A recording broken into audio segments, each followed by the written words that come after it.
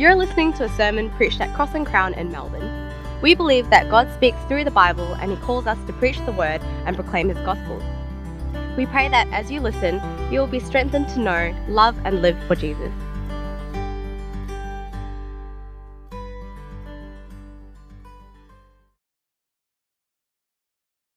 So you could keep Psalm 29 open if you've got it in front of you. It's an interesting psalm, isn't it? And it raises a number of issues that I'd like to talk about in this sermon. One of them is what can we learn about God from nature? Because you might have noticed it seems like the psalmist is probably reflecting on a thunderstorm when he writes this psalm. The other thing I want to think about that I think the psalm raises is what can we expect from God? So as believers in Christ, what can we legitimately ask from God and expect Him to answer with a yes? And then the third thing, which is always interesting to ask when you read an Old Testament passage like this, is what has Jesus got to do with it? Yeah, so is this just going to be a synagogue sermon, if you like, or do we end up with Jesus? Is it a bit of a stretch, or can we see Jesus in this psalm?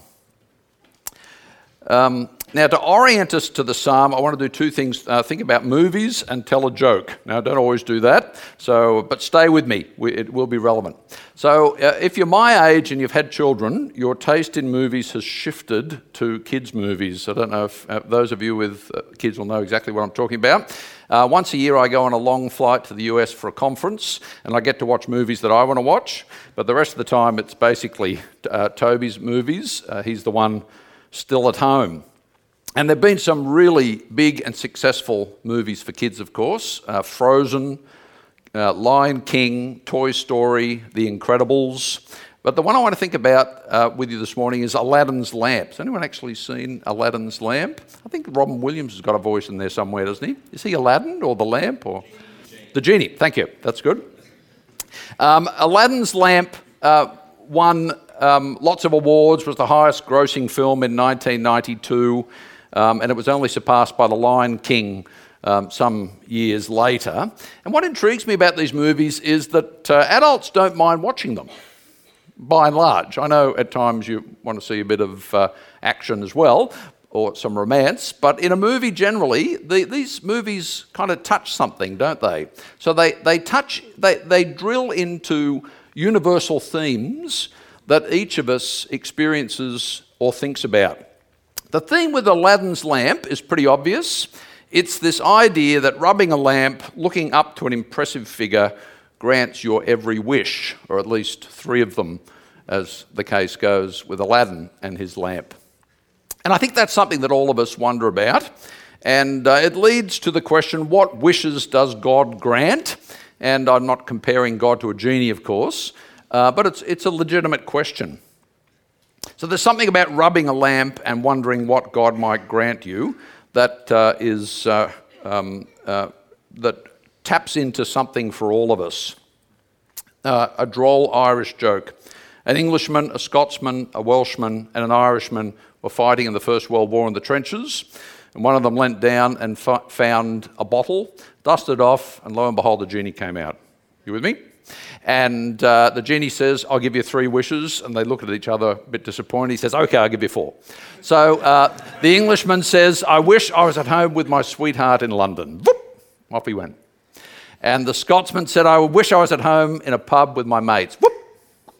And the Welshman said, I wish I was at home walking on the moors and enjoying the outdoors. Whoop! And the Irishman said, I don't know what I'm going to wish for. I wish my mates are here to help me decide. So, getting back to the text. It's fair to ask, what can we ask of God and expect a positive answer? What are the money-back guarantees of faith? I wonder if you could ask for 2 things. So we've had 3 wishes, 4 wishes, just 2. You'll see why in a moment. 2 things from God to help you in life, what would they be? Would they be more money? Would they include success in some respect? Would happiness be in there? Would you choose an abstract noun like courage or hope, patience, joy, self-control? They're all things that I think I could do with more of. But I think the two that are hard to go past are strength and peace. Okay, strength to get through life, coping with the hard things, and strength to get the important things done, and peace to face the inevitable trouble and hardship that comes with life generally and specifically with following Jesus. After all, Jesus promised, in the world you will have trouble. John 16:33. Not exactly anyone's fridge magnet verse or bumper sticker verse, is it? So you've got lots of examples, of course. You've got the Lord is my shepherd on your fridge maybe, or God so loved the world, where two or three are gathered. I can do all things through Christ. In the world you will have trouble. I don't think so. But it's true of life, isn't it? And when I look out among you, many of you are too young to have had much trouble. But I can assure you one thing, it's coming. And Psalm 29 verse 11 ends with those two promises. Did you notice? Psalm 29 verse 11, may the Lord give strength to his people. May the Lord bless his people with peace. And I think that's the message of the psalm, because in this psalm, the Lord promises to each one of us who trust in Christ those two things, strength and peace. Now, the question to ask in any praying for these things, of course, is to whom are you praying? And to really feel the force of this psalm and these requests, you have to read the whole psalm and understand it, because being reminded of who God is the greatest encouragement to pray. Do you struggle with praying? I certainly do at different times. Then the one thing that will encourage you to pray, I can guarantee, is learning about, appreciating, and welcoming the message into your lives about who God is. Do you want strength and peace from God? Well, the big idea of the Psalm's this: the God who displays his power and peace in nature gives power and peace to his people, and we should praise him for it. Now, I often ask students at college, when you're at high school, did you prefer English or maths? And it's usually half and half, so I'll just do that quick survey here this morning. So be honest. How many of you preferred English? How many of you preferred maths? Maths is of no use whatsoever for studying the Bible. Sorry to tell you. Although later there will be just a glimpse where it might be some help to you, because basically what we're reading here is a poem. Yep. And it's like being in an English class in that sense, appreciating the poem and noticing its literary features and feeling its force as well as hearing its message. That's what we're trying to do. Now, what sort of poem is Psalm 29? Well, broadly speaking, there are two types of psalms. There's a few other little ones, but the two big ones are psalms where you ask something from God, petition God, and psalms where you praise God for something. So the petition psalms are sometimes called laments, which is a polite word for complaint. Psalm 13, for example, starts with, "How long, O Lord, will you neglect me forever? How long before you turn your face to me? How long?" So there are these psalms where we ask for things from God. But there are also psalms where we praise God, and there are two subtypes of those psalms. There are general praise psalms and specific praise psalms. So you might praise God for answering your prayer for healing, for forgiveness, for deliverance, for all sorts of things in the Psalms, for winning over your enemies. But the psalm we're looking at here is a general praise psalm. It's not for anything specific. It's just praising God for who he is. And these types of psalms have three parts to them. There's a call to praise, a cause for praise, and then a conclusion. So it must be right, it alliterates.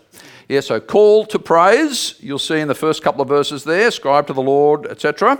And then in verses 3 to 9, the cause for praise, and then the psalmist gives us a conclusion in verses 10 and 11. So it gives us the familiar shape of prayer in the Bible. You start with praise, you bring a petition of some sort, and we remind ourselves to whom we pray. So let's start by looking at the first couple of verses. So Psalm 29's call to praise is remarkable in its scope. So the musicians will love these parts of the Psalms because they're the kind of things that the worship leaders or musicians say at the beginning of a church service when we're about to praise God in song. So Psalm 29 verses 1 and 2 say, "Ascribe to the Lord, O heavenly beings. Ascribe to the Lord glory and strength. Ascribe to the Lord the glory due his name. Worship the Lord in the splendor of holiness." So there are lots of examples of this kind of thing in the book of Psalms. If you want to look one up later this afternoon, Psalm 113, for example, is another psalm where there's a call to praise. Now, the funny thing about this call to praise is we're not directly invited to praise God. Did you notice that? See in verse 1, "Ascribe to the Lord, O heavenly beings." So the call to praise is that we should join the angels, if you like, and praise God for something. And we're told in the opening verses what we're to praise God for, namely for his majestic power. Ascribe to the Lord glory and strength, the glory due his name. So in a sense, it's only indirectly that we're invited to praise God. So comprehensive and universal is this call to praise. And then at the end of verse 2 it says that we should praise God in the splendor of holiness.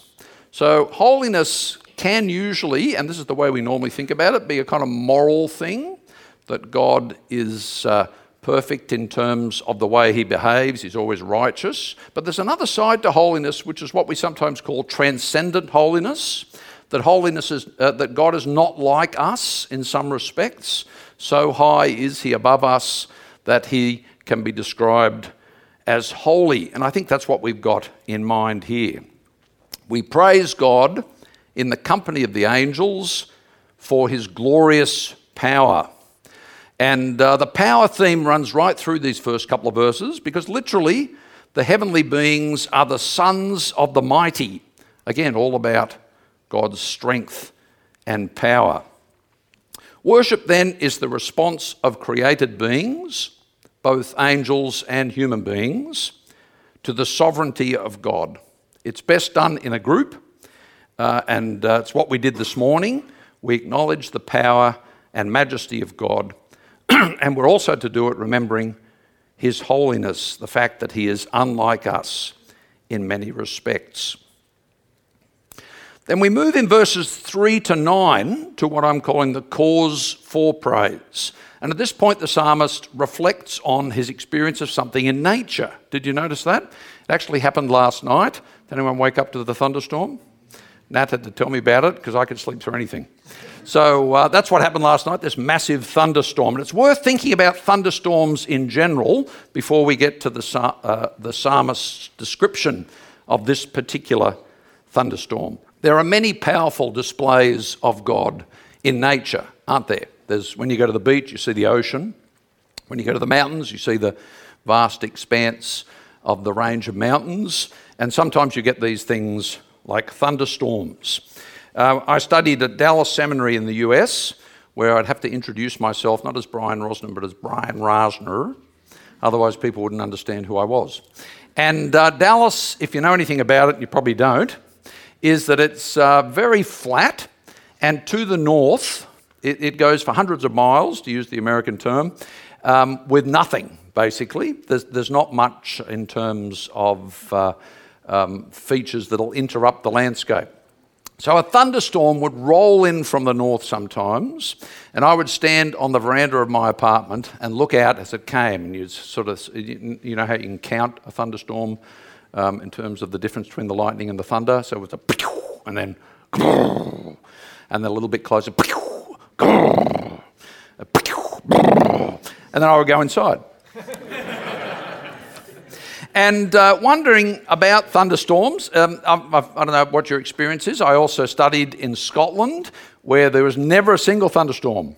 And the reason is because you need heat for thunderstorms, and it doesn't happen there. Now, my experience of thunderstorms as a young boy, they didn't particularly scare me, but they scared my mother.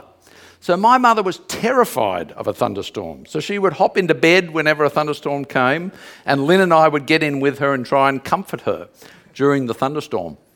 It was a little role reversal moment, really. And comparing thunderstorms to God even happens, I don't know if it happens in your idiom and experience, but people talk about the thunder as God moving the furniture upstairs. Yeah. So it's not an uncommon thing to compare a thunderstorm to the power of God. And here we have in Psalm 29 this massive thunderstorm, but we'll also see an earthquake and a flood as reasons for praising God.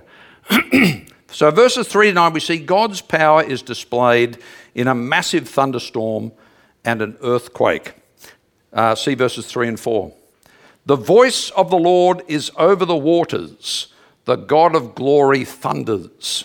Now the voice of the Lord is being compared to the clap of thunder, and the waters, or the many waters, as it says in the end of verse 3, are the Mediterranean Sea. So I don't know what your geography is like, but think of Israel, the Holy Land, and to the west. Yep, to the west.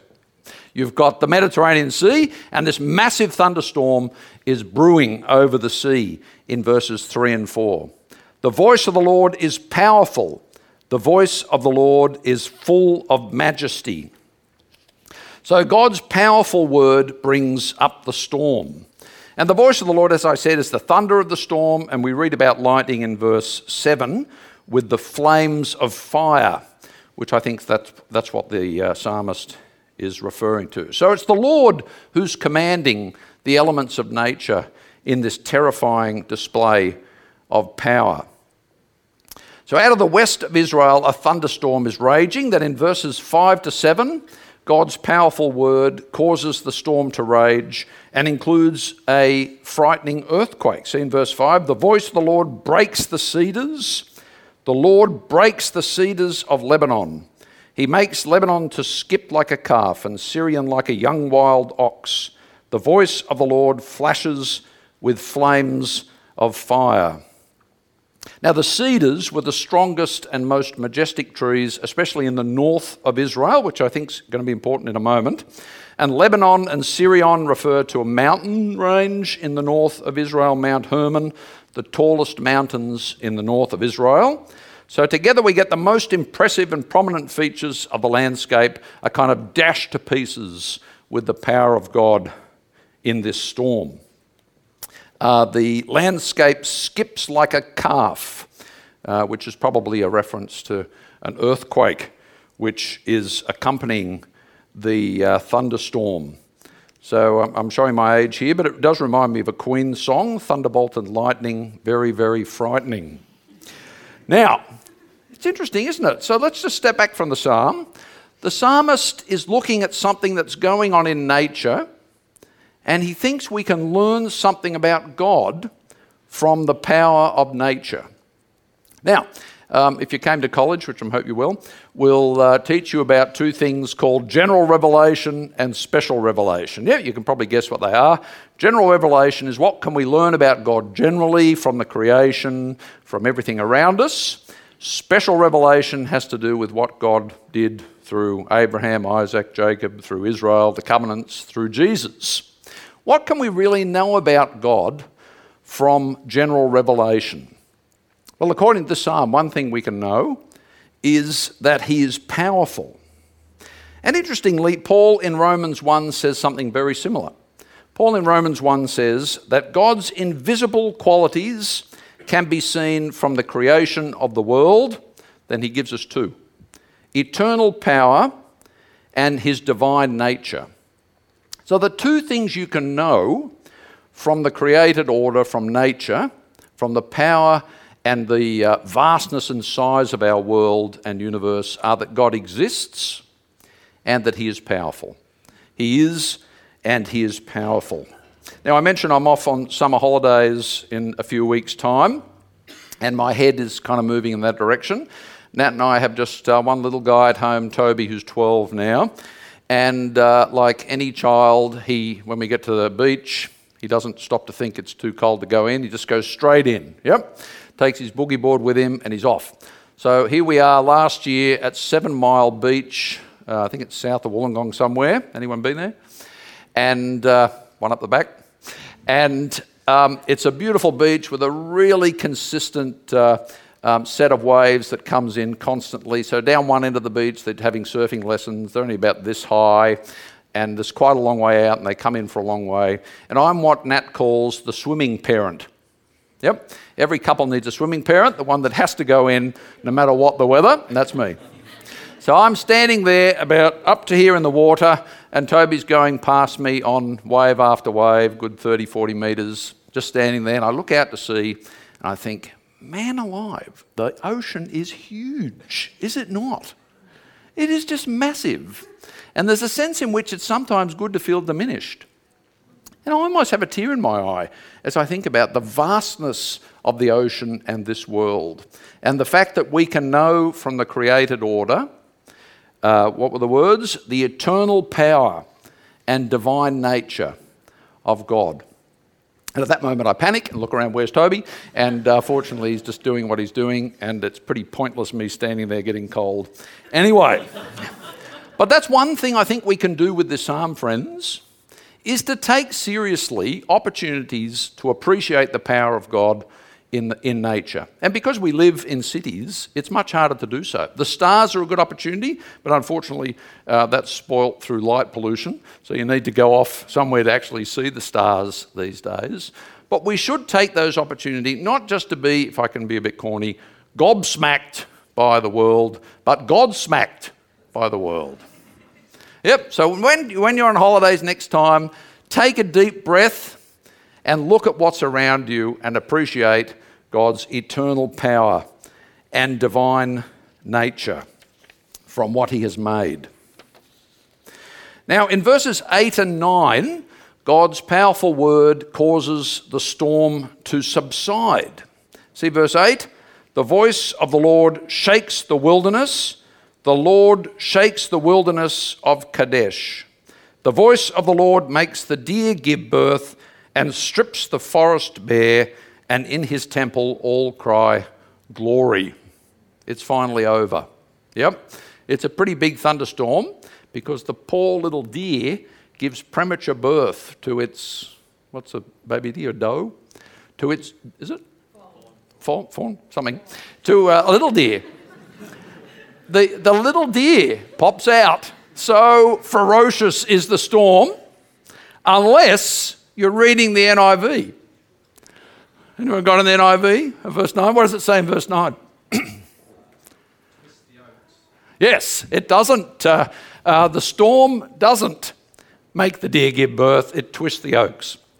Now, this is a really techie, nerdy point, so don't panic. So basically, the Old Testament's in Hebrew. When they first wrote the Old Testament, there were no vowels, just consonants. Bit weird, eh? And the vowels are called pointings. So they put the pointing, hundreds of years later they put the pointing on those consonants. Do you know why they put them on then? Because up till then, any decent reader of Hebrew didn't need the pointings. It just got in the way. You would just read the consonants, no problem. I can tell you I'm not there.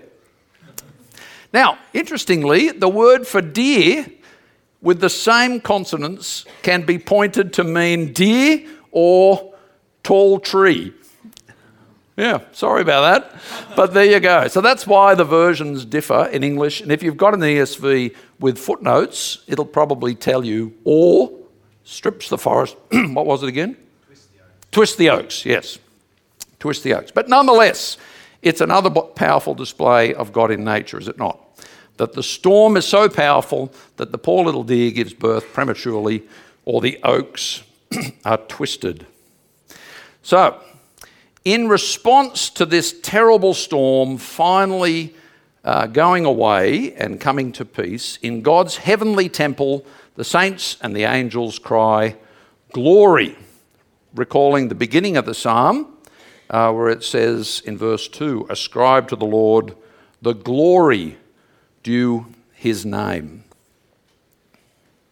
So the end of the storm does remind us, though, that God can not only show his power in nature, but by resolving that power and bringing again a state of much more calmness, that he can bring peace.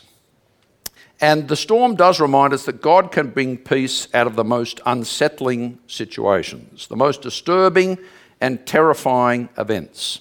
As Psalm 30 verse 5 puts it, weeping may tarry for the night, but joy comes in the morning. That's the nature of biblical hope. It doesn't mean that we won't move through very, very difficult times in our lives, but there is hope for us.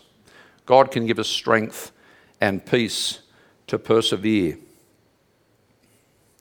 Now, in 1984 to 88, I was a student in Dallas, as I mentioned, and I got there in August 84.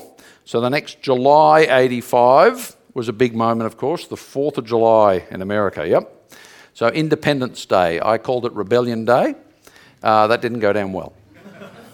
But nonetheless, I was watching TV that night, and Ronald Reagan was sitting on board a destroyer in New York Harbour. It was a great moment. And there's some speeches, and then the brass military band broke out into a tune, and I was expecting,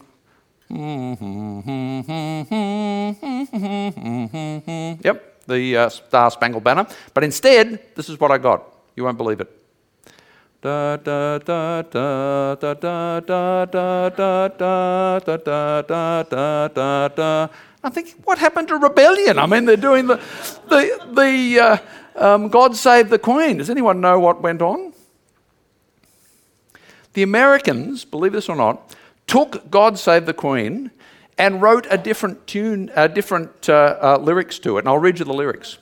My country, 'tis of thee, sweet land of liberty. Of thee I sing. Land where my fathers died, land of the pilgrim's pride. From every mountainside, let freedom ring. So what's happening here? They're saying very subtly, stick it to the English. Most Americans don't even realise that that tune is God Save the Queen, and apparently most colonials don't realise that it's my country, 'tis of thee. What's my point?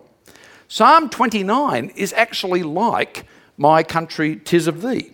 It's polemic. Polemic, remember, is where you say, not this, but something else. So the polemic of my country, 'tis of thee was saying, not the English, but our freedom as Americans. Now, how does that relate to the psalm? The focus of the storm, as I've already mentioned, is in the north of the land, and it operates as a piece of polemic against Canaanite religious beliefs. Because the storm god, Baal, was in the north of the land of Israel, or in Canaan, and it's not the voice of Baal that causes the storm, but the voice of the Lord. Now, the pictures of Baal, which we have from some ancient inscriptions and texts, portray him as standing on the waves of the water, and in one hand he's holding the spear of lightning, and then he has a club which creates the thunder in the other hand. Yep. So in 1 Kings 18, for example, when the people wanted rain, they cried to Baal. When it rained, they credit Baal for the rain and thunder. And in fact, in some Canaanite texts, it says that the god of Baal had 7 peals of thunder when he created these storms. Now, those of you who are good at maths and like counting things, that's about as far as I got with maths. Did you notice how many times voice of the Lord appears in our psalm? Have a look. Verse 3, the voice of the Lord. Verse 4, the voice of the Lord. Through to verse 9, there are 7 of them. Now, that can't be an accident, can it? So basically, brilliantly, I think, the author of the psalm has taken these literary conventions, these myths about Canaan and Baal, and shown that it's not Baal who controls the weather and the storm, but rather it's the Lord. So just like my country, 'tis of thee, sticks it to the English, Psalm 29 sticks it to the god of Baal, to the idols. So the subtle message of the psalm is the big idea of all of the psalms, namely, who is like the Lord? The Lord is supreme. The Lord is incomparable. The Lord reigns. So friends, we're told from this psalm not just to praise God that he is powerful, but to praise him because he alone is powerful. Not just because he is powerful, but because he is all-powerful. As Psalm 45 verse 5 puts it, I am the Lord and there is no other.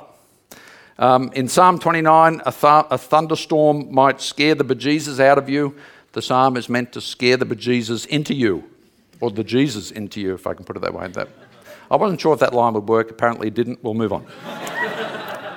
The point is this: we praise the God of power in contrast to the idols. Now, in our day, the impotent idols are the idols of personal success, of fame, of money, of human might, of technology. The one consistent message in the Bible about idols is this, and it's worth hearing. Idols are gods that fail. It's futile to worship an idol. So the message of the Christian faith is one that everyone needs to hear, because the satisfaction and the security that people seek from idols in our time will not deliver. And that's what we see in this psalm. It's not the God of Baal who is powerful, it's the God of the Bible. It's the God of Abraham, Isaac, and Jacob, and of the Lord Jesus Christ. Now we come to the power and peace he offers us, and we started there in verses 10 and 11. To whom do we pray for power and peace to persevere through the storms of life? Verses 10 and 11. The Lord sits enthroned over the flood, not Baal. The Lord sits enthroned as king forever. May the Lord give strength to his people. May the Lord bless his people with peace. Do you need strength at the moment? Do you need peace? I certainly do. And this is a wonderful message that the psalm brings to us, that the God who is almighty and tolerates no rivals can give us that strength and peace. Interestingly, the flood he refers to may well be the flood of Noah's day, because the word flood is only used there and here in the whole Old Testament. So the psalmist recalls the great demonstration of God's power in nature, namely Noah's flood. So we've had a thunderstorm, an earthquake, and now a flood. And God, as creator of all things, can bring order out of chaos in creation, in new creation, and in our lives too. And verse 10 very encouragingly says, the Lord sits enthroned not just then, but forever. He is in control over all things at all times. It might not seem it sometimes, but with the eyes of faith, we can trust him. So verse 11 is the lesson for us as God's people. The God who shows his power in the storm and in the flood and in the earthquake gives strength to his people as well. The Lord who can command the storm to die out in the wilderness can give peace to his people. There is no fury that he cannot calm. To whom do we pray for power and peace? The supreme and glorious God of power and peace, seen in these awesome displays in nature. Now, just to finish off, what's Jesus Christ got to do with it?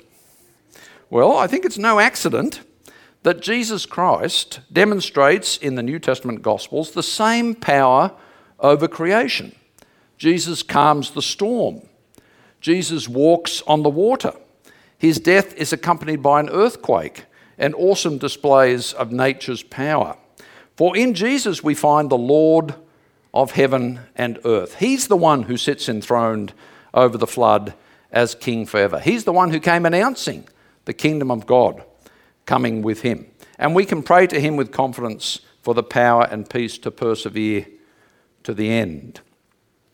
In fact, if in the Old Testament this great thunderstorm is the demonstration of God's power, in the New Testament the resurrection is the demonstration of God's power, because he was raised by the power of God, as it says in 1 Corinthians. Now, don't mishear me.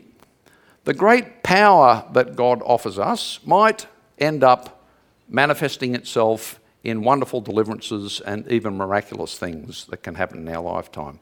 But the norm for God's power is given to us in Colossians 1:11. Colossians 1:11 says this, being strengthened with all power according to his glorious might,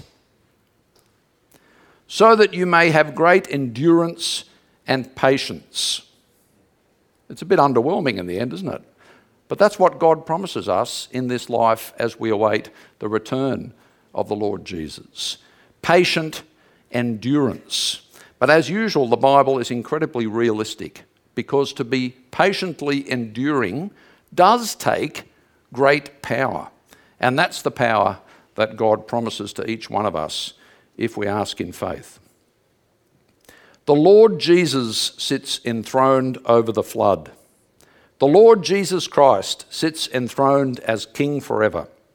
May the Lord Jesus give strength to his people. May the Lord Jesus Christ bless his people with peace. Amen.